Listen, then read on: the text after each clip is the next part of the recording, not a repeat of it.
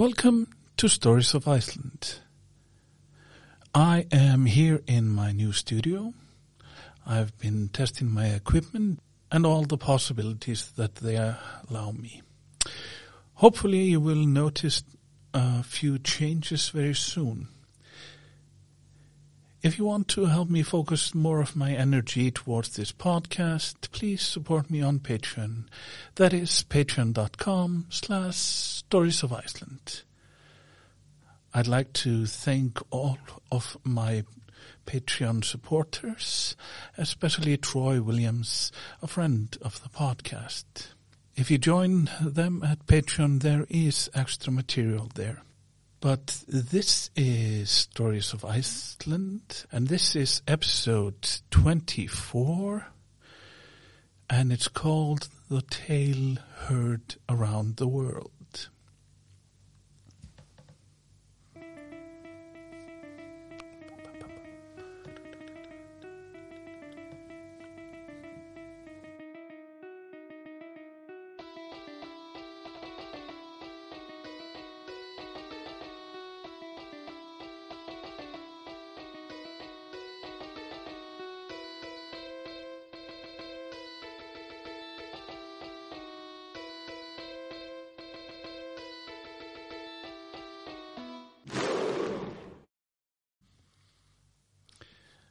Iceland is in the North Atlantic. Its capital city is Reykjavik. You might not realize it, but the study of folk tales is closely linked to comparative linguistics, that is, the study of the origins and relationships between languages. You likely know that the Brothers Grimm collected folk tales, but you might not know that Jakob Grimm is a hugely influential figure in linguistics owing to having popularized a theory on the first Germanic sound shift. This is now known as Grimm's Law. I would never claim to have a deep understanding of linguistics, but I will try to give you the basic idea. This law charts how Indo-European languages have changed through the centuries. A simple example of this is how P sounds in Proto-European became F sounds in Germanic languages. This explains why the Romance languages have words like padre and pater, while the Germanic languages use words like father or father. I'm likely a bit too careful not to give Jakob Grimm too much credit for this, since we Icelanders have a great love of the Danish scholar Rasmus Christian Rask.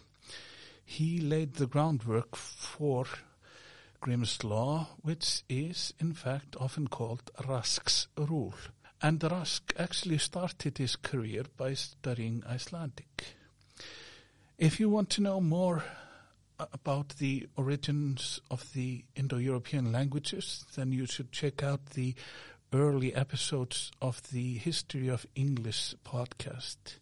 Since scholars were often studying both linguistics and folk tales, they began to see parallels between these fields, just as they could see how the words in different languages were related. They saw that folk tales in different countries and regions were often very similar. This led to a whole school of study, the historic geographic method of comparative folkloristics. The greatest achievement of this method is arguably the Arne Thompson Uther Index, often simply called the ATU Index. The ATU Index was started by the Finnish folklorist Ante Orne, but later revised and expanded, first by American folklorist Sith Thompson, and later by German folklorists Hans-Jürg Uther. This index lists the various types of European folk tales. Each type is given a number. This makes it possible for folklorists to cross-reference folk tales from various countries. So, folktale collections sometimes come with a little code for each story. You could, for instance, see a story marked ATU 500. This is a wonderful tool and has been used to chart the origins of tales. On the other hand, if you aren't careful, you might end up with a grand theory that is too reliant on conjecture. You could also lose sight of the importance of the differences you see in individual tales.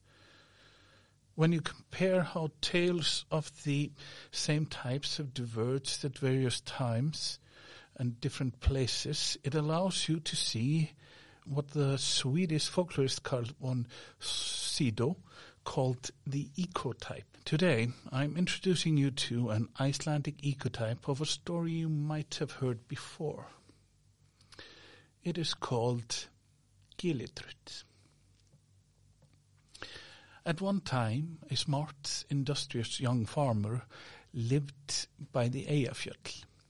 As his pasture land was good, he kept many sheep. These yielded him no small store of wool, and yet it was no easy matter for him to keep a coat on his back, for the wife whom he had recently married, though young and healthy, was quite lazy and concerned herself little about the affairs of the house. Her husband was greatly dissatisfied, but could not induce her to mend her ways. At the close of the summer he gave her a large bundle of wool and told her to be sure to spin it and work it up into cloth during the winter months. His wife was less than enthusiastic about it. She let it lie in a corner untouched, despite of the hints she got every now and then from her husband. It was midwinter before she fully made up her mind to set to work, and then she began to perplex herself as to how she could get so much wool worked up before the close of winter. But one day an old lady with grim features came visiting, begging for alms. "Can you do any work for me in return?" asked the farmer's wife. "Willing am I," replied the old woman. "But what kind of work would you have me do?" "I want you to make some cloth for me out of this wool." "Very well, let me have the wool then." And so the farmer's wife handed the large bag of wool to the old woman, who, without more ado, tossed it up on her back, at the same time saying, "You may depend on my coming back with the cloth the first day of summer." "But what payment will you ask for your work when you bring the cloth?" said the farmer's wife. "Not much, but you must tell me what my name is in 3 guesses. The farmer's wife agreed to this strange condition, and so the old woman departed. As the winter months passed on, the farmer often asked what had become of the wool. His wife told him not to concern himself about it, and promised that it would be ready by the first day of summer. The farmer was less than impressed with this answer. Unbeknownst to him, his wife was trying to work out the old woman's name, but all her efforts were for naught. By the time the last month of winter came round, she became so anxious and uneasy that she could neither eat nor sleep. Her husband was greatly distressed at the change which had come over her, and begged her to let him know what ailed her. Unable longer to keep the matter secret, she told him the whole. He was very much startled at what he heard, and told her how very imprudent she had been, as the old woman was certainly a troll, and would take her away if she failed in her bargain. A day or two after this conversation, he had an occasion to go up into the adjoining mountain. He was so bowed down with grief at the thought of losing his wife that he scarcely knew what he was about. and so wandered from the road till he came to the bottom of a lofty cliff. While he was considering how he could get into the road again, he thought he heard a sound as of a voice inside the hill. Following the sound, he discovered a hole in the face of the cliff. On peeping through this hole, he saw a tall old woman sitting weaving with her loom between her knees, and, as he beat the treadles, every now and then singing to herself, "Ha, ha, and ho, ho, the good wife does not know that Gillitrut is my name." The farmer became quite pleased and felt sure that this was the same old hag who had so imposed on his poor foolish wife. All the way home he kept repeating the word Gillitrut, and as soon as he got indoors he wrote it down on a piece of paper that he might not forget it. But he did not, at the time, give his wife the least inkling of what he knew. The poor woman grew more and more sorrowful as the days passed on, and when the closing day of winter came, she was so woe-begone that she had not the heart even to put on her clothes. In the course of the day, her husband inquired if she had found out her visitor's name yet. She replied that she did not, and said that she felt as if she would die from distress. He said that there would be no need for that, gave her the piece of paper, and told her the whole story. She took the paper with a trembling hand, for at first she feared that the name might not be the true one. She wanted her husband to stay with her the next day, so as to be present when the old woman called. "No, no," said he, "you kept your own counsel when you gave her the wool, so you must do without me when you take in the cloth, and pay her the wages agreed upon." He then left the house. And now came the first day of summer. The farmer's wife lay in bed all alone in the house. She heard a trampling noise, and in stalked the old woman with a bundle on her back and a scowl on her face. As soon as he got within the room, she threw down the big bundle of cloth, and in an angry tone called out, "What is my name now? What is my name?" The farmer's wife, who was almost dead with fear, said, "Signy?" That my name. Guess again, good wife." "Ausa," said she. That my name. You must guess again." "I don't suppose your name is Gillitrut?" the woman asked. This answer came like a thunderbolt on the old hag, who fell down with a great noise on the floor. She then got up and, without speaking a word, went her way out of the house and was seen never more. As for the farmer's wife, she was full of joy at her deliverance, and even after was a changed woman.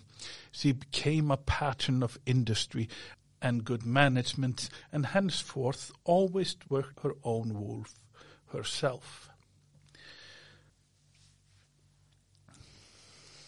The most famous version of this tale is, of course, Rumpelstiltskin. If you don't know it, I recommend you look it up. It is in the collection of the Brothers Grimm. That version is, of course, German, but there is an English one called Tom Tit Tot. In the ATU index, it is number 500, and it is called The Name of the Supernatural Helper. Researchers have claimed that this type of story could have been present at the birth of the Western Indo-European language family. According to them, the story might be 6,000 years old. But there are many buts. We can't really know for sure. The oldest written examples are from the 17th and 18th century. The Icelandic tale was written in the middle of the 19th century. If we go from the large context to the smaller one, that of the ecotype, we could ask what Gilitr tells us about Iceland. What makes it special? My biggest obstacles in translating the story gives us an idea. The tale revolves around wool, specifically the fabric that can be woven from wool. In Icelandic, the name of this cloth is vadmal, and English doesn't really have a name for it. It just uses vadmal as a loan word. So I'll just copy the description from Wikipedia.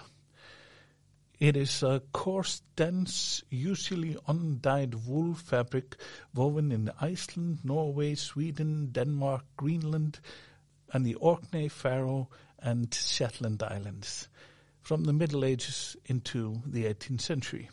We can be sure of one thing.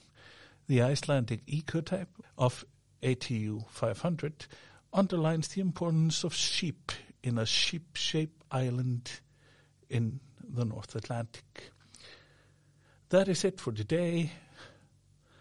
Thanks to Evan Williams, Jón Helgason, Austin Yule, Fred Sudler, and all my other supporters. And as always, special thanks to Troy Williams, a friend of the podcast. I am Ole Gneisti Sóleyjarson, and this has been Stories of Iceland, episode 24, The Tale Heard Around the World.